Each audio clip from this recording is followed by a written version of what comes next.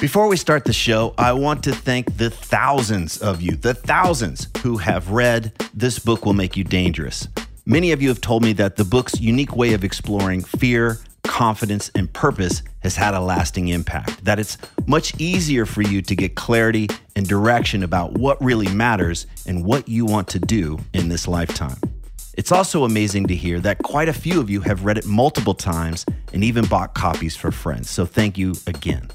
Just in case you weren't aware, I created a free companion video course for the book. And in these videos, I walk you through the big takeaways and practices from each chapter. And I even cover some extra stuff that's not included in the book.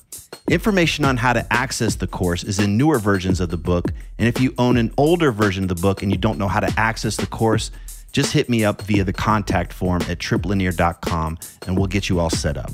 And one last thing, if you're one of the thousands who have already read the book, please consider leaving an honest review on Amazon so that others can decide if it's right for them. Again, thank you so much for reading This Book Will Make You Dangerous. And now, let's start the show.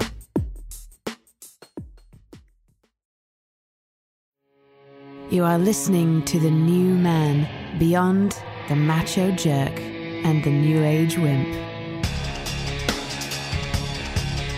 Your host is men's coach Trip Lanier.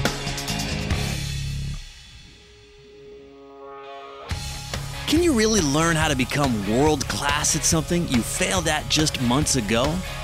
Does your fear of missing out keep you stuck in painful dilemmas? And what's the key to making anything you do truly satisfying?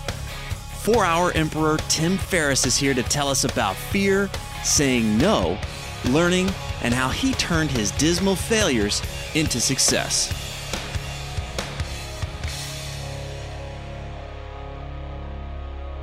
Welcome to The New Man. Today we're talking with Tim Ferriss. He's the author of The 4-Hour Workweek, The 4-Hour Body, and most recently, The 4-Hour Chef. Tim, thanks for being on the show and talking today.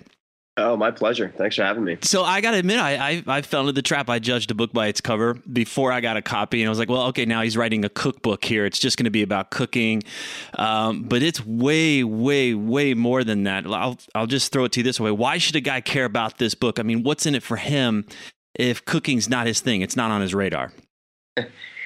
Yeah, it's a good question, especially to a lifelong non-cook.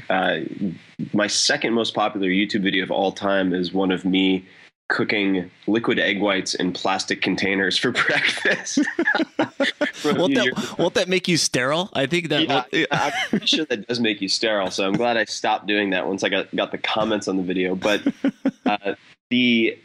so guys who don't care about cooking should care about this book because it's a guide to accelerated learning and tackling anything in record time, like learning languages in 8 weeks, shooting a 3-pointer in basketball for the first time in a weekend, learning to swim like an Olympian, whatever it might be, disguised as a cookbook. Because my readers have been asking me for 4 or 5 years to write a book on learning, on like the 4-hour mind or something like that. Yeah.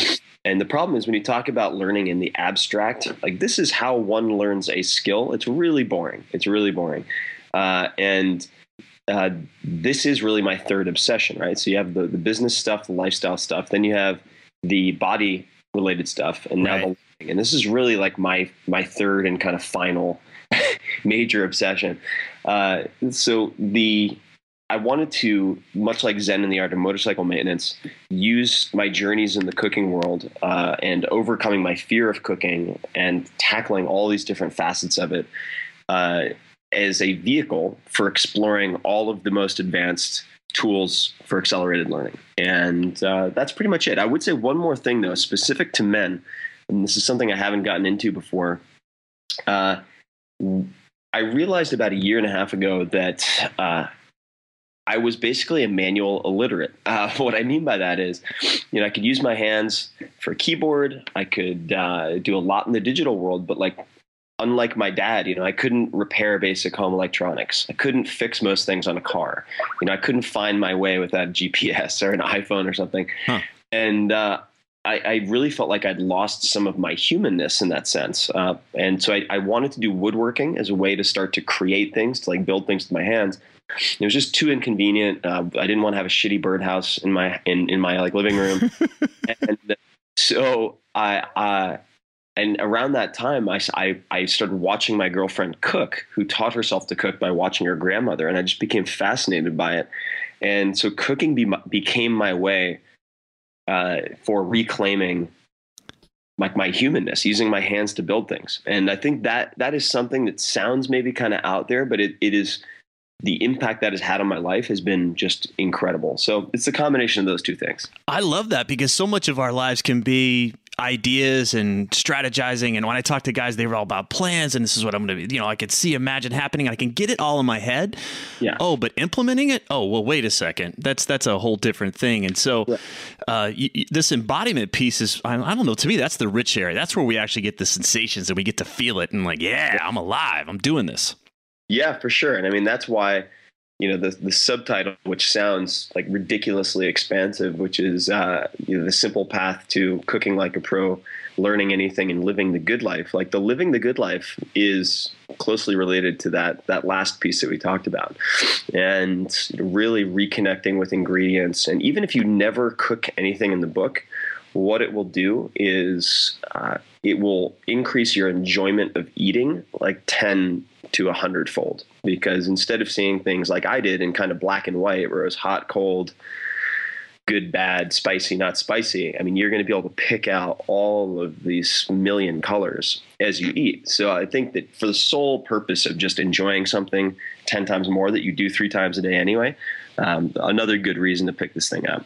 I love it. This is a conversation I have with guys a lot. It's like, hey, I want to find my passion. I want to be more passionate in my life. Well, that's a feeling. That's a sensation that we have. And most of us are just shoveling shit into our mouths and eating it, or we're kind of mowing through mindlessly, paying it, like email in one hand, TV on over here. And we're not really actually enjoying or taking in the experiences that are around us. And so what you're saying here is you're going to actually learn how to slow down, have an experience. And that's that's the good life. That's what you're saying. Yeah, absolutely. Okay. So, the whole book is a Trojan horse, right? So for people who followed my stuff, they may know that I'm extremely fond of the Stoic school of philosophy, and Seneca in particular. Very fascinated with sort of reconnecting with the physical world now. Very interested in that, and endlessly obsessed with learning. Right. So it's like, how do you wrap all those things into one? And the way you do that is by exploring cooking. And the book is broken into 5 sections.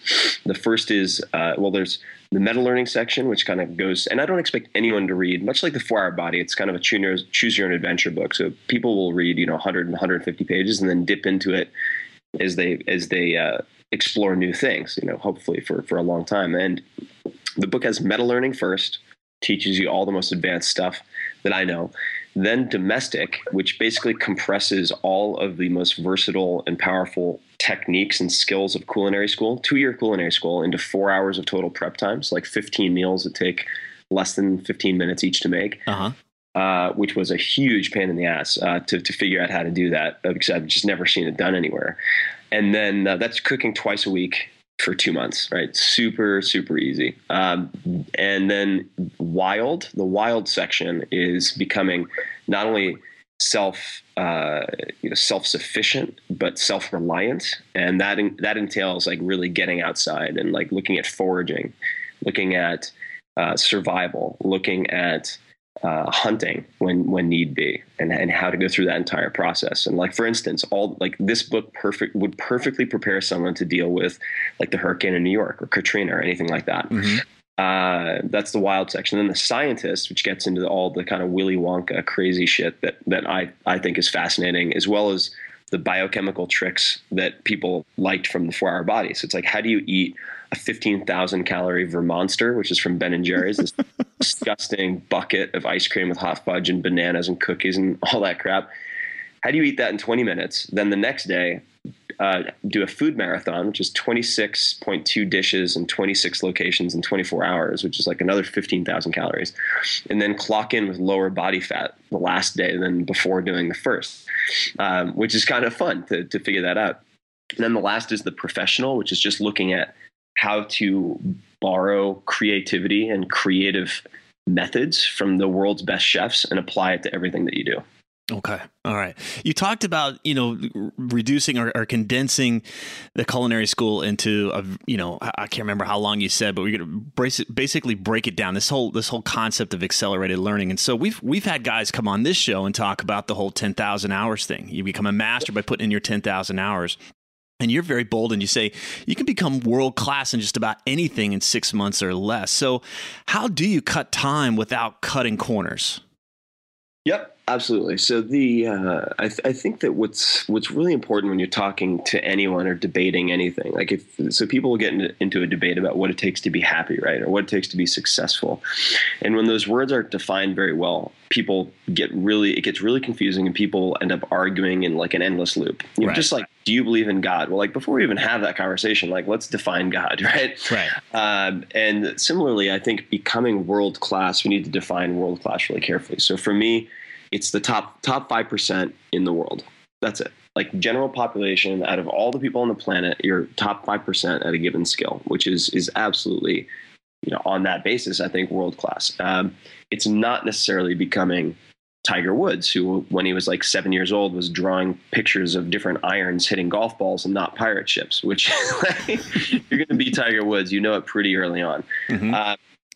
Now, the way that you cut time without cutting corners is by looking for the anomalies, and this is where things can get lost. So my specialty is seeking out the outliers and anomalies, and then trying to model them.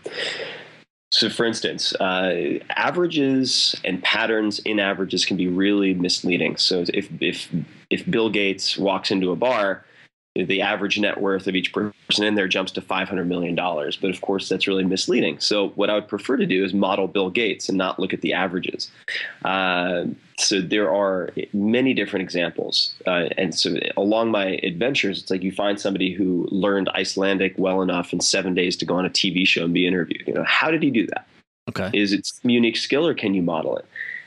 You meet someone like Shinji Takeuchi, who learned how to swim when he was, 30 or 35, but has the second most viewed YouTube clip on swimming because of his incredible technique. So it's like, how did he go from zero to that? And what was his training method? It turns out it was totally like the opposite of, let's say, a Michael Phelps. And I think that by studying the anomalies and then asking them, or asking yourself a few questions about what they've done, you can really quickly try to figure out at least a hypothesis for, like, this is what I think their recipe is. This is what I think their blueprint was or is. And then you test it. And as you do so, you'll be able to pick out, through 80-20 analysis, which is, of course, sort of a common thread through the 4-hour work week, the 4-hour body. You're finding the 20% of activities that produce 80% of the results, or identifying, let's say in swimming, the 20% of the movements that create 80% of the forward motion. It's not kicking. For instance, people think it's like kicking like a bat out of hell. And that's why a lot of people quit swimming. The only way that I learned to swim, which was a few years ago, in fact, was by completely rethinking the biomechanics and studying a method called total immersion, where you basically don't kick. It's incredible. It goes on and on. But I think doing 80-20 analysis, so much like, let's say, Toyota manufacturing, you can find elegance in what seems chaotic. So lean manufacturing with Toyota was really based on, among other things, removing as many steps as possible. And that wasn't a shortcut. It was an elegant move to remove waste. So I think those are a few of the ways that you can look at it. Okay.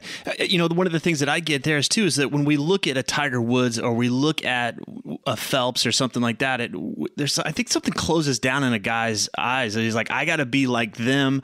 Therefore, I got to do what they do. There's no way I'm going to do what they did. But there's something about this where you scale it back and say, no. What's good enough but still really good? And starting to find ways where you don't have to be that freak out there and do what the freak did, the anomaly, as you said. I don't know. It just gets rid of the perfectionism, gets rid of this really ultra way out there, trying to compare yourself to a Bill Gates or a Phelps or a Tiger Woods or something. And it starts to become more manageable and more doable. I just realized like the bar of entry now gets a lot lower. Is that kind of what you're saying too? Well, it gets more in a sense, but I still think you can be, I mean, ridiculously good at many things. And that's what I try to impart to people is like, okay, I mean, people see these things that I've done, like, the world record in tango and, national kickboxing champ and all these different things and learning 5 languages and so forth. What they don't realize is that I failed at all of those things up until about age 16. And then many of them, tango and all, like half of my bio, 3/4 of my bio is all from like 3 years ago onward or 4 years ago onward. And it's because I figured out through trial and error a better blueprint for approaching these skills. And what's exciting about that is that you, rather than believing a very limiting belief, which is like you become world class in anything takes a lifetime. So you can really only focus on becoming a specialist, really good at 1 or 2 things in your life. To my standpoint, which is you can do 1 or 2 per year if you set your mind to it. And that is really, that just changes the lens through which you view everything in the world. And the last point I would make is that I don't think it's impossible for people to become as good as a lot of these professionals. Certainly there's some genetic limitations in certain cases, but if you look at, let's say, some of the best NFL players, it's very easy to look at someone and say they are who they are because of how they train, because of how they eat. But in many cases, those people are who they are despite how they train, despite how they eat. Like you go to the NFL, I kid you not, you see some of these guys who have like 5% body fat, running backs and stuff. I know some of these guys, and they eat McDonald's for breakfast, Wendy's for lunch, Burger King for dinner. I mean, it's just pure garbage. And so you need to pick the people you emulate really carefully. But it's a fascinating journey. It's really fun. And it's obviously one that I'm still continuing. Let's dive into the limiting beliefs, because there are guys out there that have the 5% body fat and they could be in the NFL, but there's something going on screwy between their ears. There's something that they don't believe in themselves. And I'm wondering, for the guy that wants to become the chef or he wants to become the leader in his own life, what's the mindset that they need to adopt? And I don't know if this is going to, you may be swimming in this water. You're like, I don't realize you need a different mindset. But when you're out there and you're talking to people like that guy has a mindset where he can do anything in his life, that guy doesn't. Are you able to see the 2 different mindsets there? Sometimes you do. But like as a personal example, the swimming, I mean, I grew up on Long Island practically on the beach and couldn't swim because I had a couple of near drowning experiences and I took swimming lessons, could never get it. Was always kind of like a dense little wrestler, meat cube. So I would just sink. And so I just concluded, like, I can't swim. Like, I can't swim because I'm too dense. I can't swim because I was born premature and have lung issues. I can't swim because fill in the blank. And I just carried that with me, and I accepted this like partial completeness for like, okay, I just can't swim. That's okay. I'll focus on other things. And like basketball, I was ridiculed in junior high at one point when I was trying to learn how to play basketball. And the coach at the time was like, you dribble like a caveman. That's really funny. And I was just like, fuck, I was like in front of the whole, junior varsity squad. And I was like, well, fuck it. I'm not going to do it then. And I quit. And I was like, I can't play basketball. I'm like a caveman. It's okay. I'm good at wrestling. I'm bad at basketball. That's the way it is. Bullshit, and what it took in all these cases were a couple of little, cracks in the universe where I saw the potential to learn those things. And one of them was, a buddy for the swimming piece, a good friend of mine who's a good swimmer. He said, all right, man, look, I'm going to give you your New Year's resolution. I was like, okay. He said, you need to swim an open water 1 kilometer race in swimming by the end of the year. And you can give me my New Year's resolution in exchange. And we both have to do it. I was like, okay, great. And this is a guy who's doing like 6 to 8 double espressos a day. I said, you can't have anything stronger than green tea for the rest of the year. No stimulants, no coffee, no espresso. And he's like, okay, you're on. Great. And so then I had steaks, and I actually, found total immersion through a separate friend of mine and learned how to swim because I had the steaks. And I was like, well, if this thing I thought was impossible for 30 years wasn't impossible at all, like what else out there isn't impossible that I thought was impossible. So basketball, also complete happenstance. A buddy of mine named Nivi, who's a really good investor in Silicon Valley, sort of accumulates weird skills like me. And we were having dinner at a Japanese restaurant, and I told him, like, yeah, basketball, one of those things, like I can just never do it. And he said, well, if you want to deconstruct basketball, you need to look up this guy named Rick Torbett. I was like, yeah, okay. Like I still didn't accept it. I was like, yeah, nah, I'm okay. Like, I'll get back to you. And it wasn't until maybe a year later that decided to look it up as part of this book, the 4-Hour Chef, where I really wanted to take the skills that I most feared and the skills I had failed at, like cooking, like basketball, and try to tackle them and then explain to people how I went about it. And like, boom, now I enjoy going to, I never would have imagined in a million years I'd be like, yeah, let's go to the YMCA and like shoot some hoops. Like, you got to be fucking kidding me, And I find it super relaxing now. It's just odd. It's really, really odd. But I think that I do think that you take action and then develop confidence, not the other way around. So a lot of people think that I just walk around believing I can do everything and anything. It's not true. It's not true. Like, I have insecurities like everyone else. I have a lot of fears like everyone else. But what I think I'm very good at is bracing myself for potential failure and saying, you know what, fuck it. You're not going to know unless you give it a shot. And what's the worst thing that can happen? I'm very good at that kind of practical pessimism where I'm like, honestly, what's the worst thing that can happen? What? I go to the YMCA and I shoot some air balls. Like, who cares? Like, I'll go earlier, I'll go late, and I'll try to minimize my embarrassment. Like, what is the worst that can happen? And I'm good at then just trying stuff. That's it. I'm just good at trying it, like, for a week. I'm going to try this for a week. Like, short trials is kind of how I run my life. I like that a lot. I like that.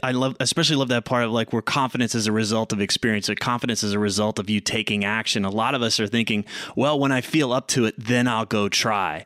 And that's where we just stay stuck. Yeah, absolutely. I mean, Mike Tyson at his prime was still so nervous before his fights that he would often puke in the bathroom.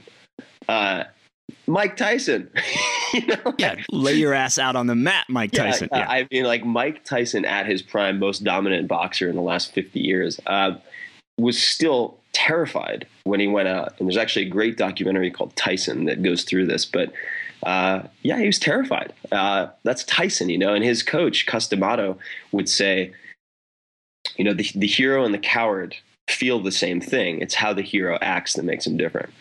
And I think that's true. Like, if you're fearless, you're nuts. You're insane. Like, humans are designed to feel fear. It keeps them alive, Yeah. Well, I'm glad you brought that up, because sometimes I think we think, well, if I'm feeling fear or if I'm feeling discomfort, a lot of guys aren't even aware that it's fear. They're just like, this just doesn't feel right to me. It's like that something's wrong, that something's off, that I shouldn't be doing this. And what you're saying is like, no, expect fear to show up. That's normal. Now, what's your response going to be? Yeah, exactly. And I think fear often tells you exactly what you need to be doing. And obviously there's like fear, I need to avoid X, but then there's fear like that makes me uncomfortable, therefore something needs fixing, Yeah. Or let me dig a little bit deeper. Like, let me look under the surface. Like, why am I afraid of my inbox? Like, what's going on there? And like the head in the sand approach is probably not going to fix it. So, what's actually going on? And, when people ask me, which happens a lot, like, because I say, look, tackle your most important 1 or 2 to-dos before you check your email in the morning. Like, put aside an hour, wake up an hour earlier if you have to, and focus on your 1 or 2 most important to-dos before email. So people will ask, like, well, how do I know what my most important to-dos are? And I said, 9 times out of 10, it's whatever you're avoiding doing. It's the most, whatever makes you most uncomfortable on your to-do list is probably the most important thing. and I've found guys that'll do, I'm going to just be honest, it's me. Okay. I'll do the 20 or 30 things that I, just to be busy and try to feel like I'm getting shit done, when I'm avoiding the 1 or 2 things that if I just did those, I'd actually feel like my day was complete and I did what I needed to do. So we go to bed feeling exhausted and worn out, but we don't feel any satisfaction. Yeah, absolutely. Absolutely. Let's talk about fear for a second. You talked about fear. and simplification. One of the things that guys get where they get stymied is this loss aversion, and more importantly, the fear of missing out. So they don't fully commit to one thing. They're going to have like 3 or 4 options that are rolling out there. So you had a picture in your book of the blade above your door as a simplify. Let's talk about simplification. Saying yes to one thing means saying no to a lot of others. So how do you commit fully to that one thing? With great difficulty. It's really simple, but very difficult. You know what I mean? As many things are. And I have come to realize a few things, and this is an ongoing challenge. It's not like, but it's a conquerable challenge. Yeah. I don't want to give people the illusion, which I think a lot of sort of positive pop psychology gives them, which is like, you know, you just decide this once and then you're done. You know, like, okay, I'm going to simplify. Great. And then your life is simple for the rest of your life. It's not how it works. But a few things. Number one is that saying no to the little manufactured emergencies is necessary if you want to get anything big done. Number one. And what do you mean by the manufactured emergencies? I need to hear back from you today on this. Like the people who send you like 5 follow-up emails, even though there's no rush, you know, all that kind of crap that makes your cortisol levels shoot through the roof. Right. And you feel like you have to attend to whatever is peeking out at you at the top of your inbox, as opposed to saying, look, I need to block out 2-3 hours of time to actually get this milestone accomplished in my most important to do, even if the other things fall to pieces. You know, like for instance, you know, like that DVD, or this is a little dated perhaps, but like that, you know, that DVD that needs to get back, or that Netflix that needs to get back, or that even like that parking ticket that needs to get paid. And like, you can use all of those things to put off the important things. And it's like, you know what? Fine. Have a $10 penalty on that parking ticket. Let it go. Like block out the 2 to 3 hours. And there are a couple of authors who've written really well on this. One of them's not an author at all. His name's Paul Graham. He's one of the founders of Y Combinator, which is the most successful startup incubator in Silicon Valley. And he wrote a piece online. You can find it, essay called something like the maker versus the manager schedule. Okay. And along the same lines, Peter Drucker has a fantastic book with a very boring title called The Effective Executive. And the gist of it is, no collection of 20-minute chunks of time will ever equal one block of 2 or 3 hours in terms of productivity. So the first thing you have to do in order to focus and simplify is to have the time to focus and simplify. But in terms of choosing your opportunities and picking your shots, you need to develop a set of rules for yourself. So it's like, if you're feeling overwhelmed, for instance, I'll give a personal example. There was a point when the 4-Hour Workweek came out, it's turned down by 26 publishers, comes out, surprise hit of the decade, according to Men's Journal, blah, blah, blah, right? And I start getting all these speaking inquiries. People want me to do speaking gigs. And they're paid speaking gigs. And I was so flattered and amazed that anyone would pay me to speak that I said yes to everything.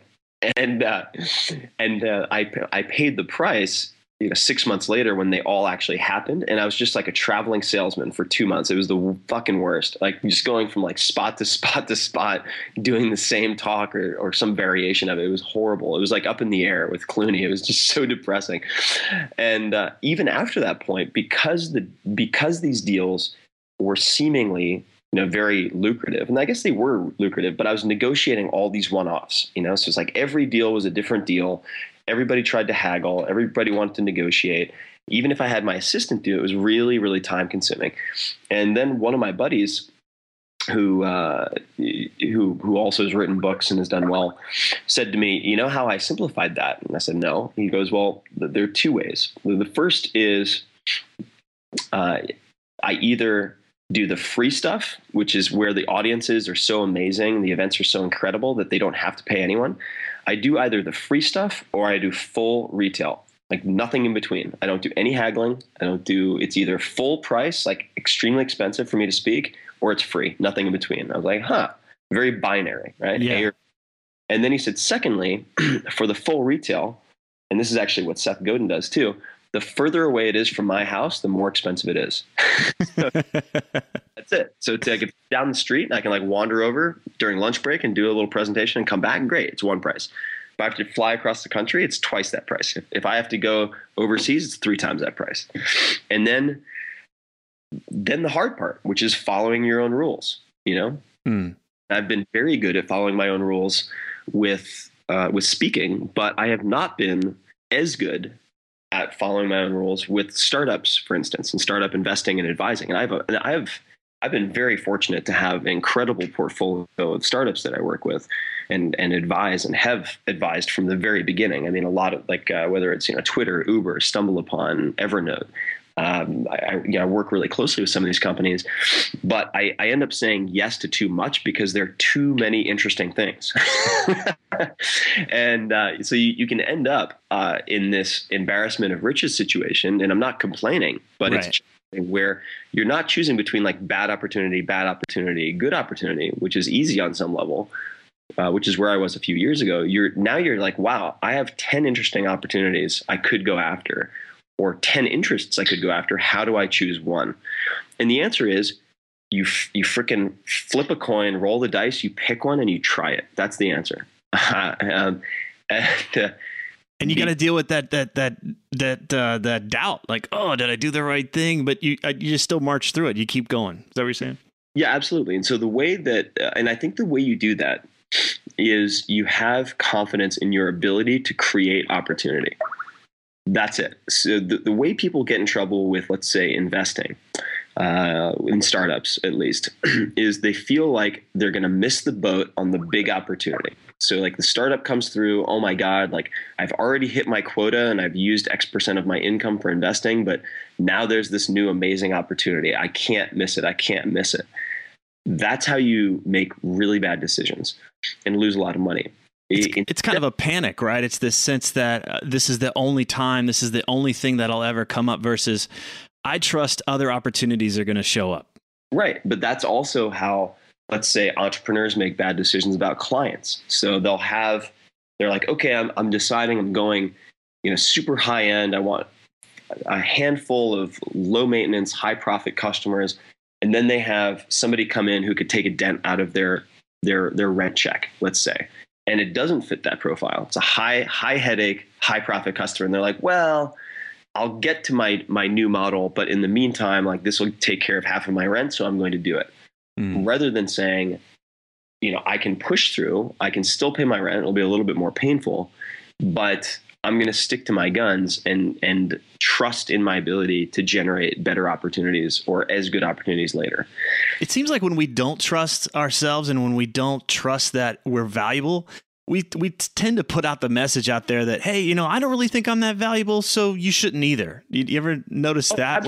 Absolutely. Well, absolutely. And I mean, it's, as in, I think any human relationship, and honestly, I mean, if you look at apes and monkeys, the same exact thing. I mean, as soon as someone shows any sign of weakness in the form of desperation or anxiety about rushing or anything like that, you will be taken advantage of. It's just that is how human nature functions. So if the first rule of negotiation, when I was taught this a few years ago, I was like, my God, like that makes so much sense. It sounds kind of depressing, but it's true. Like he who cares less wins.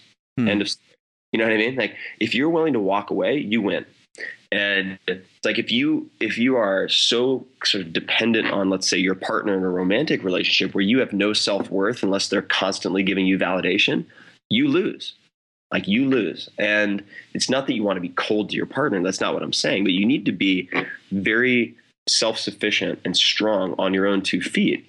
And if you constantly require some type of validation that you can only acquire through constantly compromising with, let's say, clients or whomever it might be, then you're going to be taken advantage of. And so I think that it's very important to sort of know your stakes, know what your betting limits are, and know what your quitting time is, and know what your walkaways are in most situations. And it doesn't take a lot of time to think about it. It takes maybe a minute before you get on the phone to talk to someone. But really, being willing to say no is a major skill. And it forces you to, what you're talking about, just having that preparation forces us to actually realize, what am I a yes to? What is it that I'm wanting? Instead of what am I fearful of losing? Yeah. And I can imagine, this helps me, but just to go into a situation, and sometimes it's maybe's a no. What am I a full yes to? I'm going to play to what I'm a full yes to. If it's maybe sort of kind of iffy, well, I don't know. What do you think? Yeah. No, let it go and just trust that the best stuff will come through, and that's the best use of your time, energy, and money. Yeah, absolutely. Actually, you brought up a great point. And one of my buddies who I really admire tremendously, his name is Derek Sivers, and Derek Sivers founded CD Baby, which is basically the largest retailer of independent music, indie music in the world. It was at one point, at least, and sold his company for I don't know what it was, $29 million or whatever it was, and. Very grounded philosophically, an incredible programmer, just a fascinating guy. And to overcome his shyness, to give you an idea, to overcome his shyness at one point, he became, not kidding you, the ringleader, MC in a circus. He did 1,000 appearances. I'm not kidding. It's fucking amazing. And one of his rules, and he has a very good kind of operating system for living the good life and being an effective entrepreneur. And one of his rules is it has to be, if it's not a hell yes, it's a no. So it's when you're evaluating opportunities, if it's not fuck yeah, I totally want to do that, it's a no. So if it's like you said, that lukewarm, it's not bad, that could be interesting, ping me again in a month. Right. You're better off just saying no and saving everybody a lot of time and bandwidth and headache, Yeah. And that would require that trust. Yeah, and I think it's the lukewarm yeses, and this is speaking personally too. It's there are cases where I have 2 or 3 friends who are man, you have to do this. Such a good opportunity. Meet this guy. Let me make the introduction. And then I'm I just can't get really excited about it. Right. And I don't want to be rude, but if to avoid seeming rude, I say yes to everything, my life will be in shambles. I can't do that. So it's it's a constant course correction, I think. I like that you brought that up, because I think there are guys that listen to this show, whether we've had Derek on, whether it's been Derek or you or anyone, and they get in their mind that there's some kind of exoneration, that there's some point that when you make a certain amount or you have a certain amount of success, that you're exonerated from this prison of suffering, that you don't have any more difficult choices to come up against. And I like that you're speaking about this, that they keep coming. You you have a whole new set of problems that, it's like a video game. You clear the board and then the monsters get faster, and it's it just keeps going, right? Exactly. Yeah. Once you clear level, man, it doesn't get easier. You just have a new set of problems, and that doesn't need to be depressing. And I think that without challenges, you would actually be much more depressed than if you didn't have those challenges. And if you look at any of the ultra rich people out there, particularly, well, I would say primarily those who are born into extreme affluence, they are fucking miserable. They're so miserable. And it's not always the case, but it's very, very, very frequently the case. And it's because they don't have any giants to slay. They don't have any mountains to summit.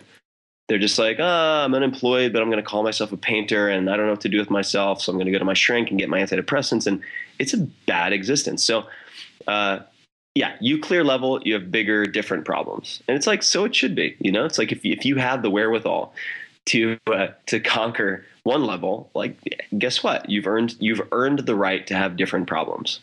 Yeah, I think so. And if you're steering this ship and you're saying, look, what kind of problems do I want to have, or what kind of challenges do I want to have? Then it's fun. I mean, you sat down in front of the video game, you chose to turn it on and play. Why not bring that same mentality to your life? But there's a lot of people that are playing. They're I just want to be done. I don't want to have to deal with this shit anymore. And that's where that's the suffering.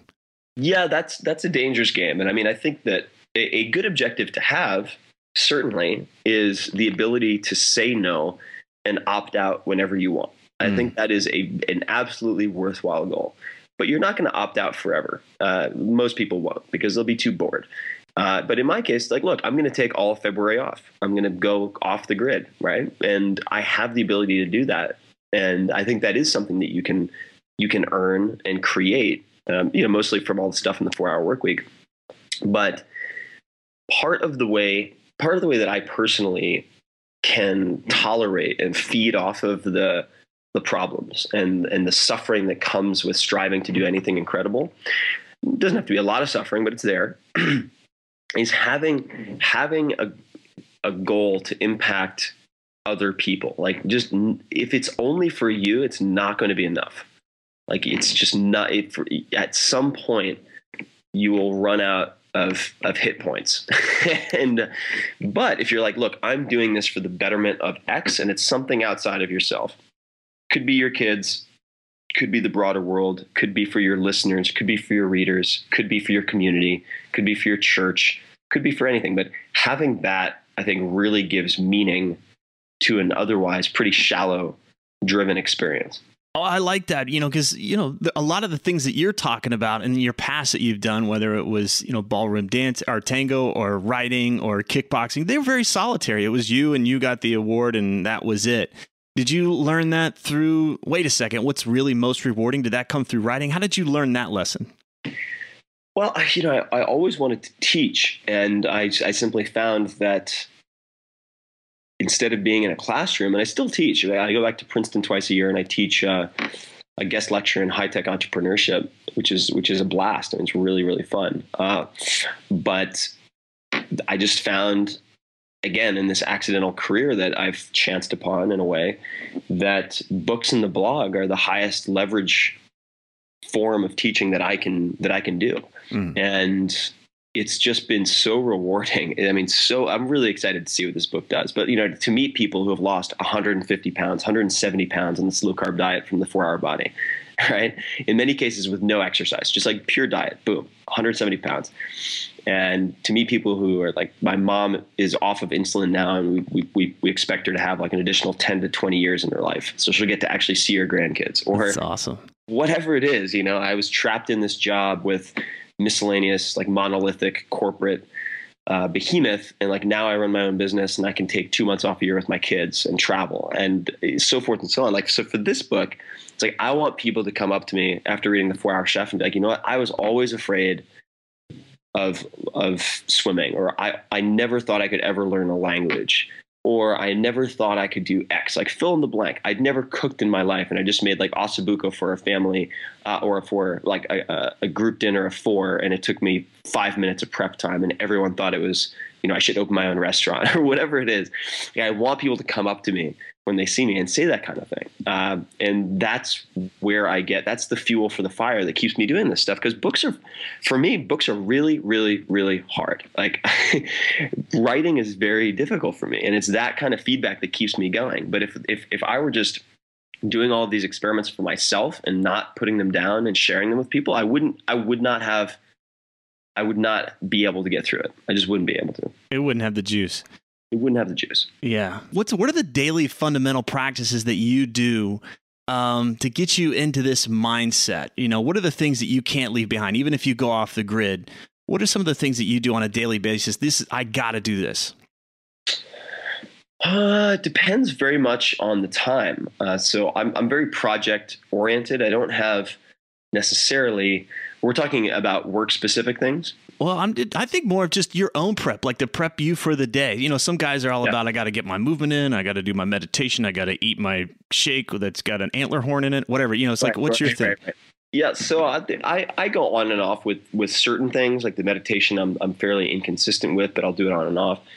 The most consistent routine that I have is wake up, 30 grams of protein within 30 minutes of waking up. So pretty much immediately I'll have a protein shake or a fast breakfast. If I have a whole food breakfast, it's going to be 2 to 3 eggs with some nice spices in them, spinach, and then lentils.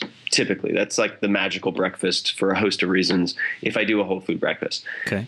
Otherwise, I'll have a shake, and then I'll put a kettle on for hot water, and I'll have pu'er tea. That's my most current tea favorite for mornings is pu'er tea, which has some interesting fat loss applications, but it also lights you up like a Christmas tree, which is helpful. And then I'll really try to focus on the most important 1 or 2 to-dos. Those could be personal, those could be business related. before jumping into email right away, so that I don't feel like I'm stepping right into high speed traffic. You know what I mean? Which is what happens if you jump right into reactive mode with email.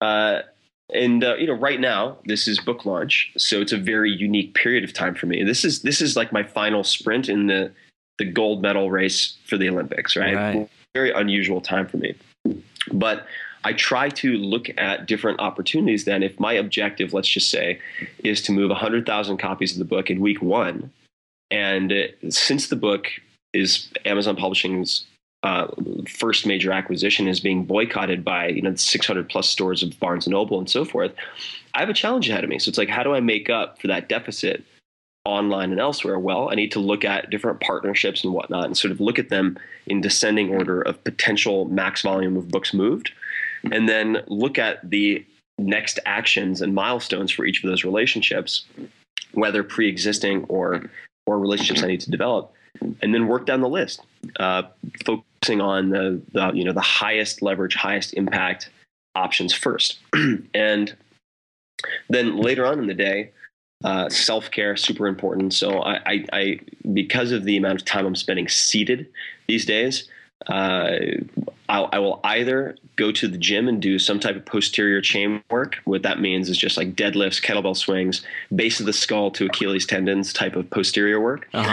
To correct a lot of the imbalances. Since I'm sitting down with a keyboard, I'll work on pec mobility. So really opening up the pec tissue so it doesn't get constrained and affect my posture. And then perhaps once or twice a week, I'll get actual massage work done, because it's really therapeutic. And it's, at this point for me, because of the amount that I'm trying to get done right now, I mean, it's really like swapping out the tires on a Formula One race car. Like, if you don't do that, you're going to crash and burn in a major way. And they might only be 30 minutes long. Like, they're not 3-hour massages, and that's something that for anyone who makes even 40 grand a year, like, you can afford to get a 30-minute massage once a week. Like, it's not out of the question. I love that aspect of recovery and all this, because it's easy to just look at all the output. I got to output.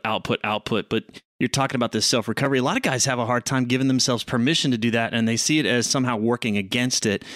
I like that you're making this case like, no, without this, I don't get to be effective.